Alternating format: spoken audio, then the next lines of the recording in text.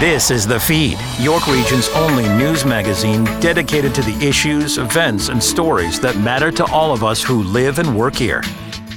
This is The Feed. I'm Ann Romer. On the show, a new early detection scan for cancer, finding happiness at work, and a 13-year-old YouTube star shares his love of books. But we begin with Health Canada last week approving the first of several updated COVID vaccines aimed at protecting individuals aged 6 months and older from new strains of the virus making their way into where we live, work, and play. The voice of public health for York Region, Medical Officer of Health, Dr. Barry Pakes, is our guest on The Feed. Thank you, Dr. Pakes, for joining us. Good to have you with us on the show.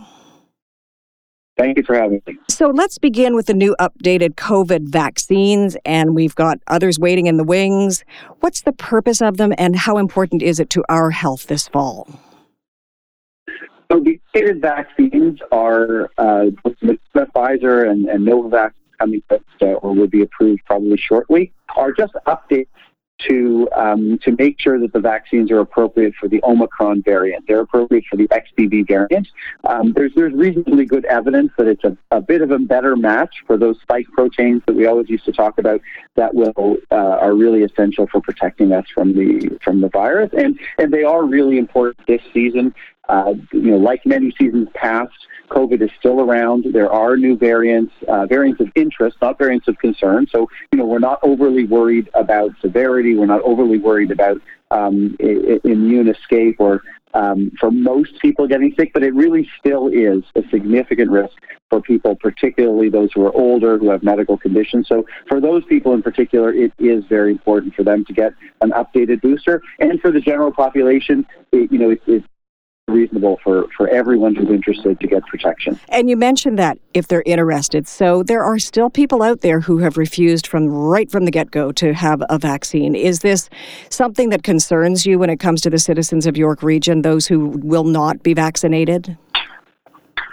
So, at this point, it's a little bit less of a concern. First of all, those are very few and far between, right? Less than 10% of the population, really, or just about 10%. And most of our population has been fully vaccinated with 2 doses, and a large proportion have been vaccinated with 3. And many people, even such as myself, 5 or 6, healthcare workers certainly, and older people, many doses. And those people who haven't been vaccinated, almost certainly, unless they've been, completely living in a bubble for 3 plus years, have had COVID, and many of them had COVID a couple of times. So really this season, the difference is that we're talking about the vaccine to protect us as individuals. And in previous seasons, certainly the first few, we were talking about everybody has to get one in order to decrease the burden of COVID overall in our community, to protect everybody.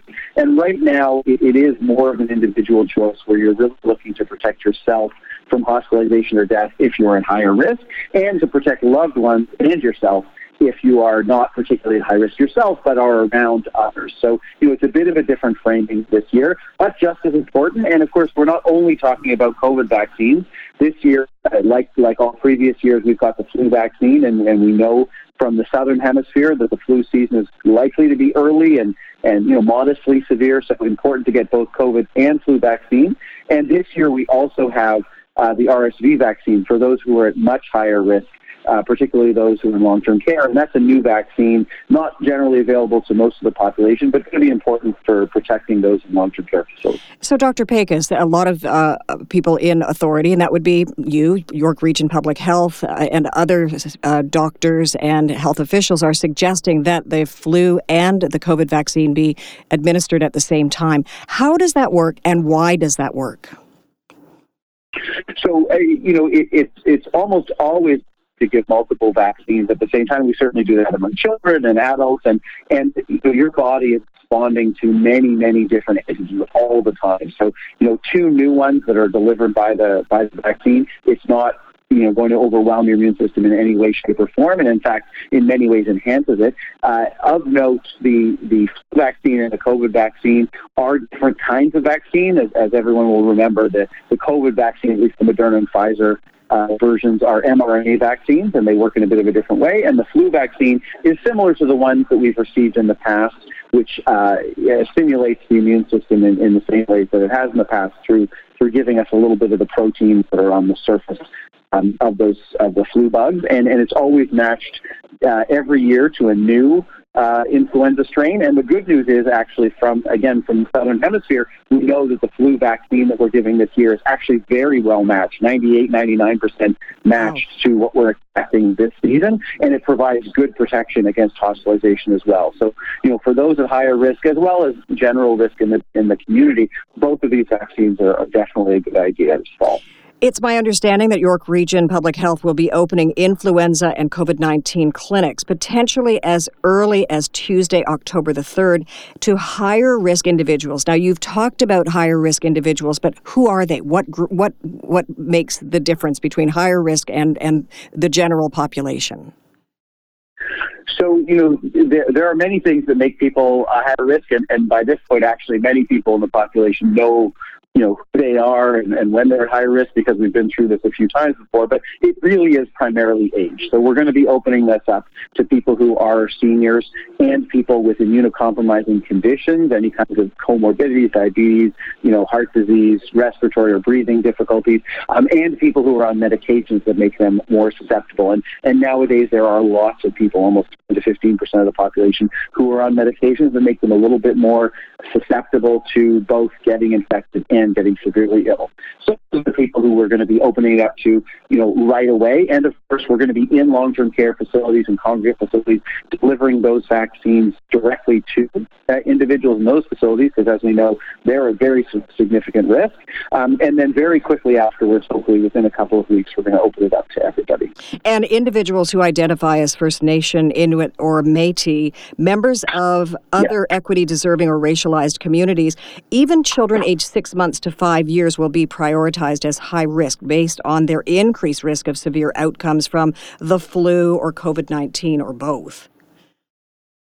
Yes, that's right. And those groups, I don't often mention them because those folks often know they're included. And to be honest, you're not going to be discriminating against people. If they self-identify as from a high-risk group, then we're certainly going to be delivering it to them. But definitely all of those groups most certainly are included in higher risk. And I think it's important to distinguish between the higher individual risk versus a higher community risk. But either way, those who want to get these vaccines will be delivered, we will certainly deliver to them. And I think it's important, one little, distinction there is that among those children, 6 months to 5 years, it's important to note that those kids are at higher risk of bad outcomes from flu, but not necessarily at higher risk for bad outcomes from COVID.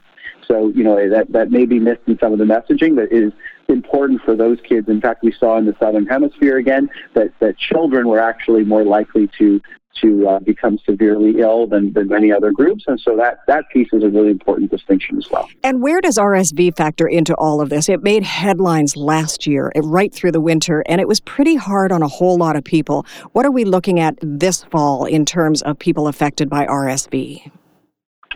Right. So RSV is a really important virus, and we've seen it in a couple of cycles now as COVID waned and we opened things up.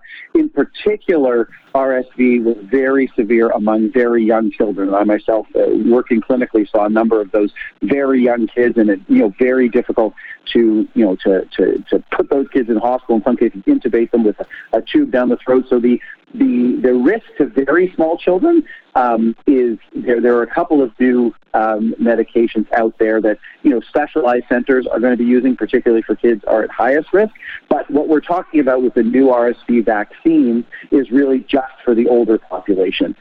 So those who are over 65, but in particular those who are in long-term care facilities. So those are available for private purchase at pharmacies now. The GSK product for RSV is out in Canada, and there's a couple of other ones in the States. But the publicly funded program is going to target those who are most at risk, which is those in long-term care facilities. And, between flu, COVID, and RSV, that gets a big chunk of the illness that causes people to go into hospital and become very ill. So, we're very optimistic that this year we'll be able to have a well-vaccinated year and therefore a healthier year, because we still do have really, significant numbers of people in the hospital with these infections. We still have a good 500 people in Ontario hospitals, across all hospitals in Ontario, and well into double digits, almost 20 in York Region.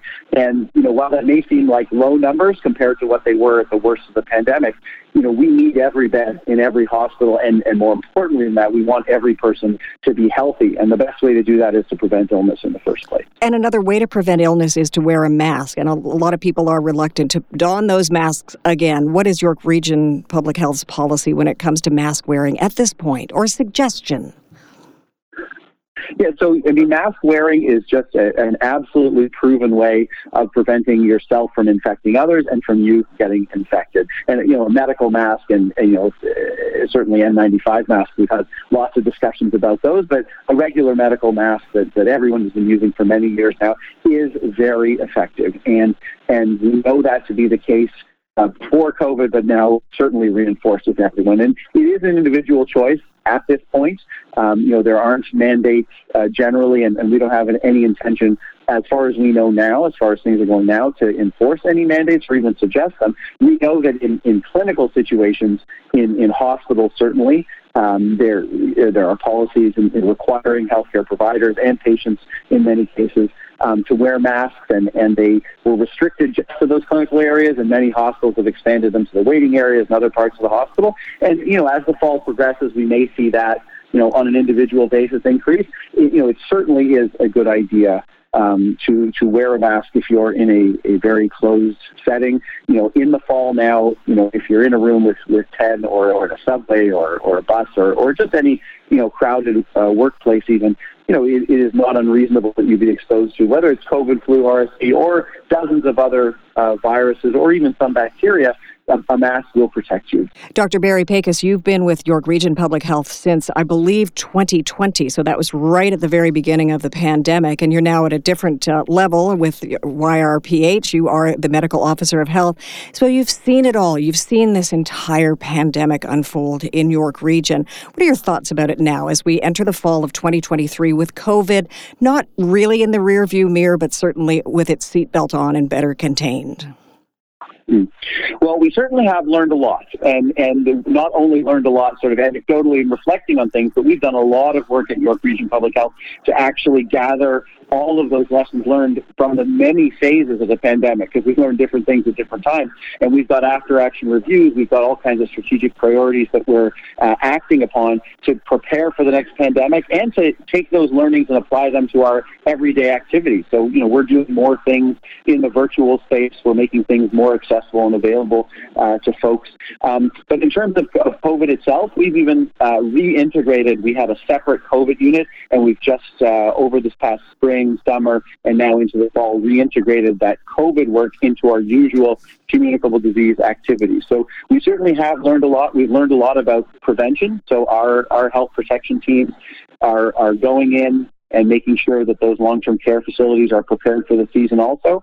And we're just in a continuous learning mode. So it's been a very difficult time, but I think, we're better for it now. And actually, we've recently just had a public health all staff day where everybody in public health got together again and was able to see each other in person and engage with many of the teams they worked with in COVID, and, very positive and hopeful atmosphere for the fall.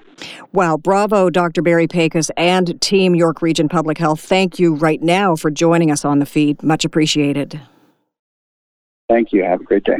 For more information, please go to york.ca/COVID-19 vaccines or york.ca/flu. Coming up on the feed, Project Hug for new moms. Do you have a story idea for the feed? Call us at 416-335-1059 or email info@1059theregion.com. Ann Romer and more of the feed coming up. This is 1059 The Region.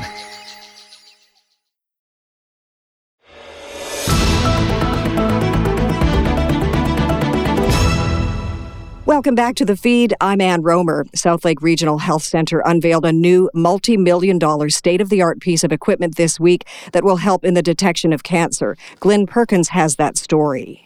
It's called a PET-CT scanner, and it will be able to scan as many as 12 patients a day once it is fully operational. Laurie Reynolds is the Director of Central Regional Cancer Programs at Southlake Regional Health Center. I asked her, how does it work? The PET-CT uses nuclear medicine to detect change within cells at a metabolic level, allowing for earlier cancer diagnosis. With this revolutionary technology and detailed insights, Southlake will be able to deliver tailor-made cancer treatments to patients. What does this mean for patients? One great benefit, it does allow for earlier detection of cancer, and it can determine whether cancer treatments have worked or if the cancer has spread. And then this machine also serves as a CT simulator, which is used for treatment planning of radiotherapy for patients. With this as well, this new advanced equipment will improve cancer care by serving 1,200 patients annually once operating at full capacity. Will this also help relieve some of the stress patients diagnosed with cancer and their families go through now that they no longer need to leave the region for treatment at other hospitals?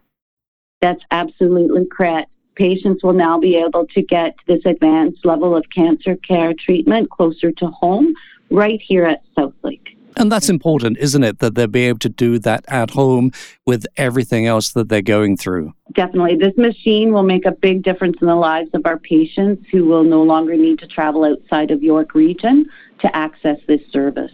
They used to go down to a few of the Toronto hospitals, so they would have to travel down to the Toronto area. But with this new piece of equipment, the PET-CT here, it means that 100% of our patients in the central region requiring the PET that previously needed to travel outside of the region can now get this care closer to home here at Southlake. And I know that's going to be a big relief for them. Absolutely. Yes, that's quite a day to be traveling down outside of your region. A campaign was launched to raise money for the PET-CT scanner. First of all, how much does a piece of equipment like this cost? It's about $21 million.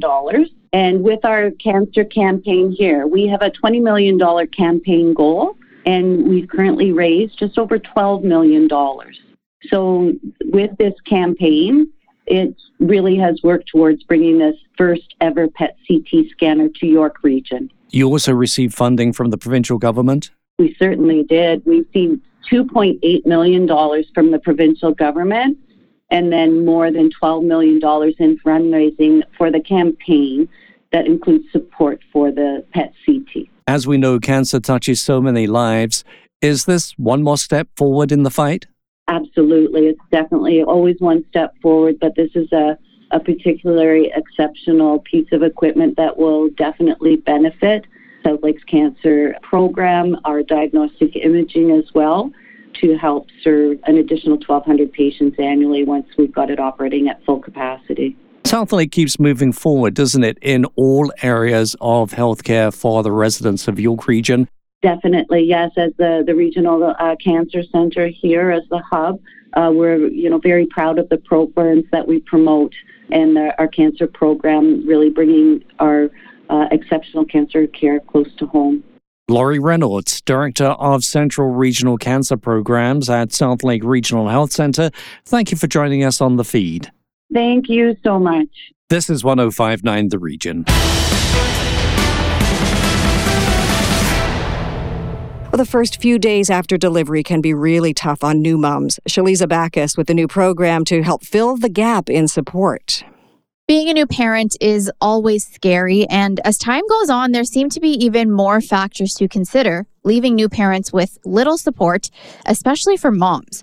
Joining me to talk about this is Carrie Bruno, registered nurse, lactation consultant, and founder of The Mama Coach. How are you, Carrie? I'm well. Thanks for having me. Thank you so much for joining me. Now, I think the pandemic has taught us a lot. And I think now that we're kind of post-pandemic, we are starting to see that new parents, I feel, are struggling now more than ever. I would agree with that. There is research out there that says 95% of new moms wish they had more access to support. And what types of support are we talking about? I call having a newborn a team sport. And I think it's because until you bring home this baby, it's really hard to be aware of all the moving parts involved. And the reality is that when a baby is born, so is a mom, and she has needs too, but she's so focused on caring for this new baby, rightfully so, that her basic needs are sometimes going to the wayside. So that's why there needs to be that support system in place that cares for mom, baby, and the entire family unit. Definitely, definitely. And I feel like we probably hear this a lot from our moms now that we're adults. It's like, back in my day, it was so different. We only got like a 3-month maternity leave or 6 weeks or whatever the case is. And I feel like there is a definite generational gap, because I feel like older mothers who now have adult children are like, well, what are they complaining about? They have a year of mat leave. Yeah, I agree. And I also think that the world has shifted and expectation has shifted. And not saying that they didn't do a great job raising us, but I do think that it's different, and the expectation of women to parent and work or do whatever it is, it's just a heavy load, and often leading through their pregnancy, they're working right until the moment they have the baby. They haven't had a lot of time to put those support systems in place, even though they desperately need them. Definitely, definitely. And how do you feel like people in their circles or their support system, be it their partners, their parents, their siblings, whatever the case is, how can they help a little bit more? I think it goes back to thinking about that statement that when a baby is born, so is a mom, and that dyad needs to be cared for. So, of course, helping with that baby. So skin to skin. You know, we often think about mom and baby doing skin to skin and the benefits of that. But the reality is that there's many benefits when a partner does skin to skin or another caregiver, so that mom can rest. And that's really beneficial for babe too. And then also just identifying mom's needs. So I think we've normalized how sleep deprivation is just a part of parenthood. And yeah, to some extent, that's true. Newborns wake in the night, and that's very normal. But it also needs to be addressed in the sense that it's still a basic need. We need to sleep to be well. And so who can help mom get some rest? What would that look like? Definitely. And tell us a little bit about Project Hug. Is this aiming to give moms the support that they need? Yes, I'm so excited about it. And so I partnered with Huggies, and we have developed this program. So it is based on evidence-based information, my experience as a maternal child nurse, and then a huge dose of empathy, knowing that what moms and babies are moving through. It's a huge transition. And so we developed a curriculum. It's 5 different modules, and it's given to new parents. And so it is talking about skin to skin, infant feeding, which honestly is a huge topic all on its own. Infant sleep, same thing. It's so overwhelming as a new parent. Maternal mental health wellness, which needs to be addressed and talked about so that new moms don't feel that shame that can come with, all of those emotional changes with having a new baby that often aren't talked about. And then supports. Where are these community resources that they can access? So I'm super excited for this to get rolled out and in the hands of more new moms. And if our listeners and new moms, new parents want some more information and to take advantage of Project Hug, where can they go? So I would send them to Grow with Huggies on Instagram, or they can come over and follow me at the.mama.coach. Love it. Carrie Bruno, thank you so much for joining me, and thank you for this insight on the support for new parents. Yeah, thanks for having me.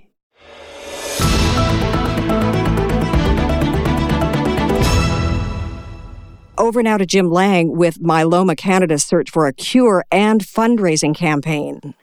A lot of people don't realize it, but myeloma is a cancer that is affecting thousands of Canadians, and it's almost a secret form of cancer that people need to know more about. To talk more about it and how you can help Myeloma Canada, thrilled to be speaking to Martine Elias, the Executive Director of Myeloma Canada, the only patient-driven grassroots organization bringing the Canadian myeloma community together. Martine, it's an absolute pleasure. How are you? I'm wonderful. And you? Fine, thank you. Cancer has touched my family, like thousands of families across this country. But I was fascinated to know that more than 4,000 Canadians were diagnosed with myeloma in 2022. And for that many Canadians to have it, why don't we hear more about it?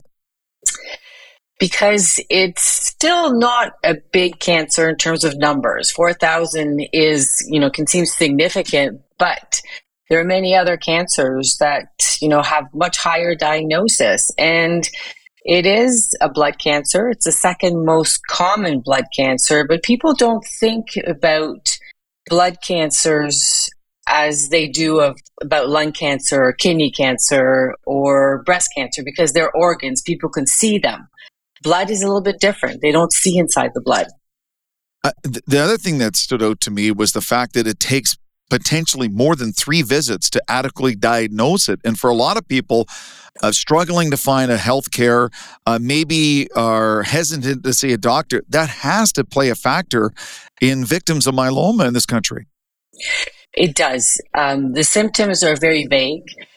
They start with bone pain or just fatigue or infection. So people don't really think about, could I potentially have cancer? So they go see their general practitioner and they do some tests. But, general practitioners don't see a lot of myeloma patients. Maybe they see 1, maybe 2 in their lifetime. So they don't think about doing more in-depth analysis and see what really is causing the symptoms of the patients. I was talking to someone yesterday from Barrie who was telling me that, he'd been to the doctor 5 times and he still didn't have a full diagnosis, but he suspected this could be myeloma because he's done his own research. So he was asking me, what do I do? Where do I go? How do I get a doctor to see me and get the diagnosis as soon as possible? So it is a big problem. Speaking with Martine Elias, the Executive Director of Myeloma Canada, and they're celebrating 15 years of walking the walk to make myeloma matter with the Multiple Myeloma March. It's a 5K Multiple Myeloma March. There's multiple marches taking place around York Region and Southern Ontario, including a big one happening in Oshawa September 30th, as well as Mississauga, Newmarket, and Brampton. Get more details at myeloma.ca or their Instagram and Facebook. And it sounds like a fun event, a great event to get together with others, Martine, but also to realize what you're doing when you walk and raise that money is making a significant impact. Amazing. You're absolutely right. The march are a way for the families of the patients to get together and to celebrate the new advances that are been made in myeloma. It's fun. It's 5 kilometers. It's not difficult. If you want to stop before you finish the 5 kilometers, that's okay. It's not a race. We're not, expecting people to finish in a certain amount of time. The idea is for people to get together. And September is beautiful in Ontario, so we want to create that environment where people can come together, have fun. There's balloons for kids. There's, pins. There's lunch. So it's a lot of fun. And we have an amazing community of volunteers that help us with these marches. And the thing that really struck me when you talk about the community, Martine, is I'm sure some families feel like they're all alone in the world when they have a loved one fighting myeloma. And to have this support group in a march like this, in such a positive reinforcement, it's a feel-good day in realizing you're not alone. Absolutely. 4,000 patients diagnosed every year. You feel exactly alone when you hear this word, you've got multiple myeloma. Many people don't even know what it is. They say, what? I have melanoma. No, right. It is multiple myeloma, very different cancer, of course. So the first thing they want is, my God, I've never heard about this. And they want to meet other people like them. They want to understand how it is to be diagnosed, what's happening to other people, how they're dealing with their treatment. So getting together through the marches does give patients and their family the opportunity to meet other people. Get more details about the Make Myeloma Matter, the Multiple Myeloma March. Go to myeloma.ca, go to their Instagram or Facebook. Martine, your depth and knowledge of the disease, your passion, your advocacy is off the charts. What drives you to help so many people in this country with this disease and right now and this form of cancer? The community is an amazing community, and it's really hard for me to express it in words, but it is a feeling of wanting to help them. and wanting to provide them with the information and the care that they need and advocating for them. I've been working in the cancer field for 30 years, and this is probably the most tight-knit community I've met in my entire career. And I really want to give back and help them. If I may ask, what kind of feedback do you get from the families through your work? That we're there for them. We pick up the phone when they call. They can talk to a person. We are a source of information, of inspiration, and of hope, because we never give up. One of the things that's really important in cancer is hope, that there's always hope. There's always something that you can do to improve, your outcomes, to look for various treatments, to look for clinical trials. Many times patients don't know a lot about what's available to them.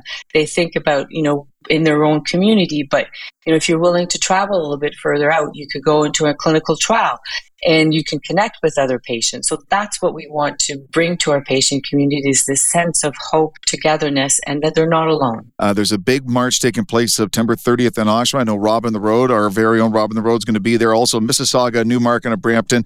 Get all the details, myeloma.ca. Go to Instagram and Facebook. Make a difference. Martina Lai, it's an absolute pleasure to speak to you, and continue great work, what you're doing for myeloma in this country. Thank you. It's been a pleasure. After the break, the teen, the books, the celebrity reviews on YouTube. Follow us on Twitter at 1059 The Region. Ann Romer and more of the feed after the break. This is 1059 The Region.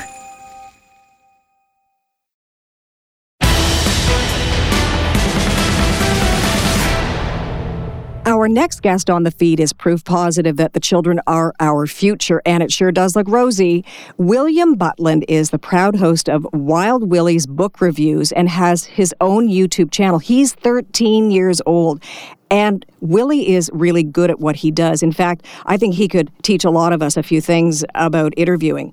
Willie joins us now on the feed all the way from Pictou County, Nova Scotia. Welcome to the show, Willie. So I have to tell you, I was researching Carl Subban. He was my guest a couple of weeks ago on the feed. I came across this incredible chat, interview, connection between you, Wild Willie, and Carl Subban, the author of The Hockey Skates. Here's just a snippet of that. What's up, guys? Welcome back to Wild Willie's Book Reviews. Today I'm here with the fabulous Carl Subban. And if you guys didn't see my review of his book, The Hockey Skates, make sure to go check that out after. And yeah, is there anything that you want to say to introduce yourself? Yes, I just want to say to all your fans out there that I've spent my life working with children and adults, young people in 3 worlds. Wow, Willie. So you hear that. What was the interview like for you with Carl Subban? Yeah, it was really nice to meet him, and it was kind of just a surreal experience to figure out that just something that I started a while ago, something little I never thought would turn into this, that now I'm interviewing famous authors, and like you said, Carl Subban, it was really nice to talk to him, and yeah. And you read the book, The Hockey Skates. I'm sure as a professional interviewer that you are, you read the books cover to cover. Yeah, for sure. It's, I really enjoyed that book. I think it kind of showcases a good lesson for really anybody that reads it. So let's go back in time. How did all of this begin? Where did Wild Willie's book reviews come from? Yeah, so my mom was an author, and I kind of got my love of reading from her, and I was homeschooled until grade 4. So I was always at home reading for English class and stuff like that. And I really kind of just wanted to share that love of reading with really anybody that would want to come watch it. So how did you make that happen? Well, I really just, at the start, I didn't really know what I was doing. I just thought, okay, let's do this. Let's see where it takes me. And I just picked, at that time, it was the first book that I really, really enjoyed, and it was the home team, the Pittsburgh Penguins. And I really enjoyed that book, and I'm like, this is a good book to start with. Let's just review this and see where it takes me. And how about reaching out to the authors? Has that been challenging? Yeah, it's something that I've learned from a lot, kind of how to speak with them and how to get to be able to talk to them on Zoom, as I do for most of my interviews. And yeah, it's kind of a cool experience. You reach out, and then I mean, a day, a week, however long it takes, you see them kind of respond, and most of them are always happy to do an interview, which is really cool to see. And who could ever say no to you, Willie? And now let me ask you this. Is there support from book publishers? Do they send you books? Do they understand what it is that you're trying to do? Yeah, for sure. And a cool thing that I do is I work with a company that is government funded called Digitally Lit, and they kind of have connections with a bunch of publishers across Atlantic Canada, which kind of sends me books. And then that's also how I reached out to Carl Subban, or how he reached out to me, I guess. The publisher of the book kind of set that whole thing up just by sending me a message. So, yeah. And short of reading the book cover to cover, how do you prepare for each of your reviews and interviews? I like to take my interviews kind of more casually, just to have kind of a better experience, I guess. And I try and ask different questions that relate to the author more. And as far as the reviews go, I love to share my opinion and what I thought of the book, as far as other people might see that and think that they might like it as well. And who, above and beyond Carl Subban, we think of him as the super hockey dad of Canada, who else have you interviewed in your book reviews? Yeah, so I've interviewed some great people. I've done some live on location at Read by the Sea, which is a literary festival in River John, Nova Scotia. And there I was able to interview many people, such as Lana Shoup. And yeah, I've done a lot of interviews, and it's been a really cool experience. I've also been able to interview Dan Gutman, which was also really cool as well. Have you ever run out of questions while you're doing the interviews? I don't think so. I think I could go on forever. It's just more of a time limit thing. And what about the books themselves? Do you ever come across what we call a dud, where it's like, oh, Snore Central?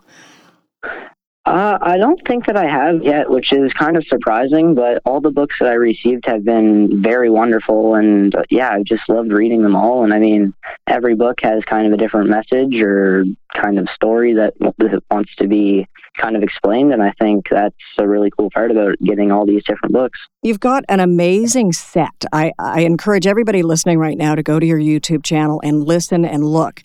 And it's blurred in the background, which I've always loved, but I'm intrigued by the chair that you sit in. What is that chair? So where I interview is kind of the setup that I use for everything, as far as just using it in my free time, doing some homework. And I took that, and I'm like, this is a great area to do my interviews and stuff, as I already have the equipment, as in the camera, the mic, the chair. And it's just, all in all, a very comfortable spot to interview people as well. It looks like a race car chair, frankly, but I can't tell because it's a little bit blurred. Or maybe it has a hockey team logo on it. I'm not sure. Maybe that's something to think about. So you mentioned all of your equipment. Did you set all of that up yourself? Yeah, I had some help from my family, which are big supporters of my YouTube channel as well. Like I said, my mom's an author, so she definitely supports all of this, and the same with my dad. And yeah, just the help from them has been amazing, as far as everything, really, not even just my YouTube channel. But yeah, it's been a cool experience. Yeah, I would absolutely agree. So what's the reaction from the other students in your school and your friends, your pals, girls and guys? What do they think of you being a YouTube channel star at 13 years of age? Yeah, it's cool to see, because I have just people that are in my class that I've known for a while that like to talk about it just in free time and stuff like that. And they always enjoy asking me questions about kind of how I started and stuff like that. So I think it's just really cool to see. And you are a handsome young man as well. Are the girls in school kind of like, oh, Willie, yay? Maybe not yet. You're great. So have you interviewed your mom yet? You've mentioned a couple of times that she's an author, Sarah Butland. Have you interviewed her yet? I've interviewed her a few times off camera, just about her books, as far as just asking her questions while she's in the process of writing the books or while she's publishing them. But I haven't really picked up the camera for that one yet. And what have you learned by interviewing authors about the process that they each go through in order to create a masterpiece, a book? Yeah, that's something that I find really interesting. And everybody that I interview, it does it a little bit differently or has a different experience entirely. But some of the people self-publish, some of the people go through the publisher, which takes a bit of time. And yeah, I think it's a really amazing opportunity to kind of learn behind the scenes while also doing something that I really love. The other thing I feel like you're doing is you're encouraging everyone, including other young people, to read books. Yeah, for sure. That was kind of, when I started the YouTube channel, I kind of just wanted to share my love of reading as well and kind of inspire other people to do the same thing. You're a 13-year-old guy. So what else do you do? I know this takes up a good deal of your time because you have to read the books in order to review them. You have to get organized. You have to chase your guests. You confirm them. You set up. You prepare. But what else happens in your life? Yeah, I enjoy playing a lot of sports, just school sports, and outside of school, I really enjoy basketball and baseball. Those are kind of my two main sports, but aside from that, I'd just like to hang out with some friends and just have a good time. Regular guy stuff and gal stuff. What do you want to do with this? So this is a great experience for you, and I see it happening in the future and continuing and growing. What's your ultimate goal, Willie? That's something that I haven't really think about a final goal. I'm just trying to take it kind of day at a time, I guess, but it would be really cool to maybe partner with a publisher or something and just see what happens, I guess. Let's you and I share with each other what our favorite books are. What is your favorite book so far? That's a hard one because I've had a lot sent to me, which were really good, and there's also series that I really, really enjoy, but as of right now, I'm reading a spy school book. It's part of a series, and it's as of right now, it's unreleased. So that's kind of it's a good book, and I really enjoy it. So I'd say I'd go with that for right now. And for me, it's To Kill a Mockingbird, and that's an old book. I believe it was published in 1962, probably before your mother was even born. But it's a classic, and I encourage you to take a look at it when you have the chance. It's by Harper Lee, and it's called To Kill a Mockingbird, and it's absolutely incredible, that read. So it keeps me, I refer to it about once every year or so. I go back and I read it, and I see things that I didn't see the first time around or the second time around, which I find interesting. So here's my chance to ask you this final question. What's your message to other young people from coast to coast to coast when it comes to reading and understanding the importance of the written word? I'd say just not even with reading, just for really anything, is don't be scared to do stuff that you're uncomfortable with, just to kind of get it out there and go do it, really. It's the hardest part is starting, is kind of the message that I would have, and just to try anything that you want to do. How can people get in touch with you if they want to? How do they find your YouTube channel? Tell us more. Yeah, so my YouTube channel is Wild Willie's Book Reviews, and Willie's with an I-E instead of a Y. And my Twitter is Willie's Book, or at Willie's Book, I guess. And yeah, if you have any questions, feel free to at me and reach out, and I'll try my best to get back to you guys. William Butland, Wild Willie, what a pleasure. I hope that we will connect again very soon. And hello to your mom. She's just been terrific through this process. Thank you so much, Willie. Yeah, no worries. Thank you guys so much for this amazing opportunity.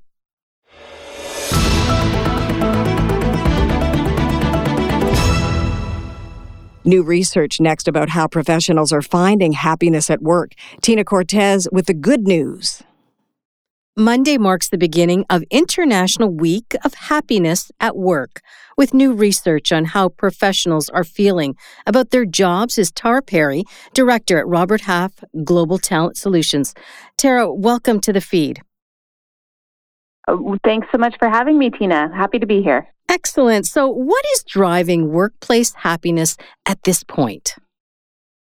It's a great question. And I'd say one of the biggest drivers is actually people feeling like their work is interesting, meaningful, valued, makes an impact. You know, it's that their work matters. That's absolutely the top of the list 46% of people, in fact, say that that's the number one reason they're happy at work. Now, there was a time post-pandemic that saw many leaving their job.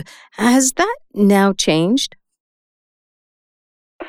Yes and no. I mean, the big surge of change has abated, and we're definitely seeing things slow down. The frantic pace of hiring has definitely changed.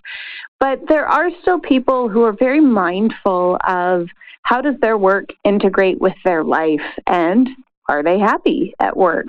And there are still people who are looking to make a change. And with the labor market in Canada being what it is, employees have options. And so there is still a lot of change happening, but just definitely not at the pace that we saw in sort of 2021, 22. You mentioned about how the workplace and jobs integrating with our lives. Do flexible work options then, are they a priority? They definitely are.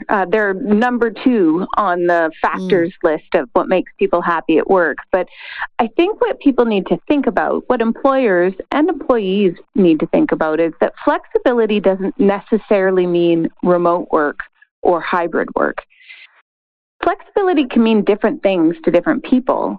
You know, for myself, having a job that allows me to walk my kids to school a couple of days a week, that's the flexibility I need, even if it means I'm in the office 5 days a week. Just knowing I can have that time with my kids is really important.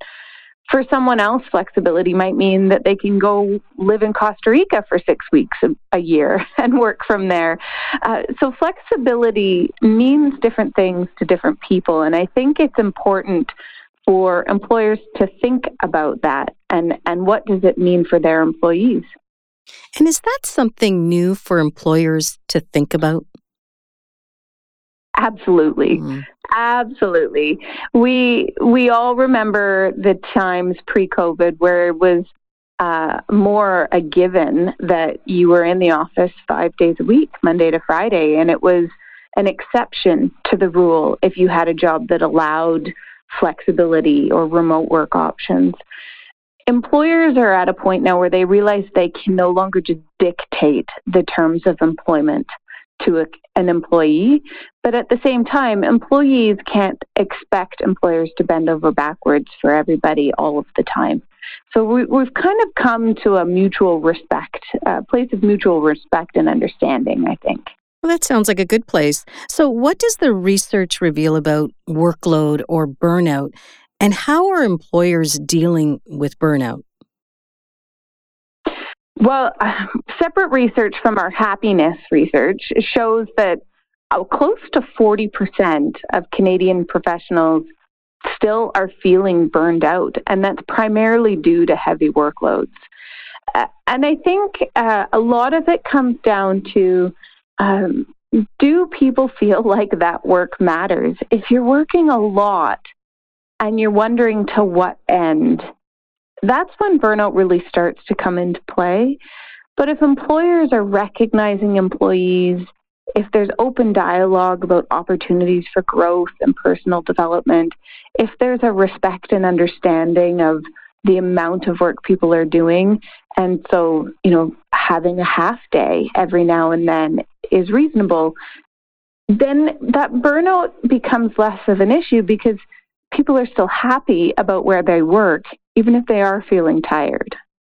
And finding that balance seems key to having employers keep that top talent, keeping them involved, engaged, and recognized as well. 100%. I like to think of it as creating a culture of trust where employers trust that their employees are doing the work, getting the work done, and are performing at a high level. But conversely, employees trust that their employer is looking out for them and understands and recognizes how hard they're working. We also have research that suggests 70% of employees, want to do well at work. They want to be successful. They want to be engaged. And so, recognizing how hard people work and acknowledging it and understanding that people genuinely want what's best for their organizations, it just fosters that sense of trust and therefore fulfillment and engagement and teamwork and camaraderie and all of the positives that come along with it. So what specifically can employers do to recognize good work, to foster that employment or that environment of trust? One of the biggest things, we call them stay interviews. Sometimes they can be called a job interview, but when was the last time you as a manager asked your staff, what motivates you to come into work? What gets you out of bed in the morning to want to be here? What do you like about your job? What do you not like about your job? We perform all of these interviews when we hire someone, and we perform exit interviews when somebody leaves. But when was the last time you actually interviewed your employees to find out what keeps them engaged so that you at least know what their motivation is and can help foster and develop that? I think that's one of the biggest factors. The research also shows that creating really comprehensive professional development plans is important. Sharing a corporate vision and allowing employees to have input on that corporate vision is really important. Reinforcing the value and the importance of somebody's work. And again, flexibility, that famous word these days. Flexibility is a big one. Going back to your comment about stay interviews, what kinds of questions would an employer ask for a stay interview? There's some great questions you can find online. You can find it through our blog on roberthalf.ca. There's some good questions around stay interviews. One of my favorites to ask is, what gets you out of bed in the morning to want to come to work? And what keeps you here? When you go home at the end of the day, if somebody asks you, how was your day? What makes you say it was a good day today? What puts that smile on your face? I find those are really meaningful and impactful questions. You get really great answers from it. Other great questions to ask are things like, if you could change one thing about your job, what would it be? Or what's the 20% of your job that you don't love? Because that's going to change for everybody. And again, it just comes back to knowing and understanding and creating an environment where that dialogue is open and there's mutual respect in it. Tara, thank you so much for this dialogue today. If our listeners want more information on this research on Robert Half, where can they find it? It's all on our website, roberthalf.ca. It's a great resource for both employees and employers. We cover all kinds of ground around interview questions, how to create flexible work environments, creating trust in the workspace. It can all be found there. Excellent. Thanks for your time today. No, thank you for having us. Happy to talk about it. If you missed any part of the feed, please go to 1059theregion.com or wherever you get your favorite podcasts, including Apple Podcasts, Spotify, Google Podcasts, Amazon Music, and Audible. I'm Ann Romer. Thank you so much for listening.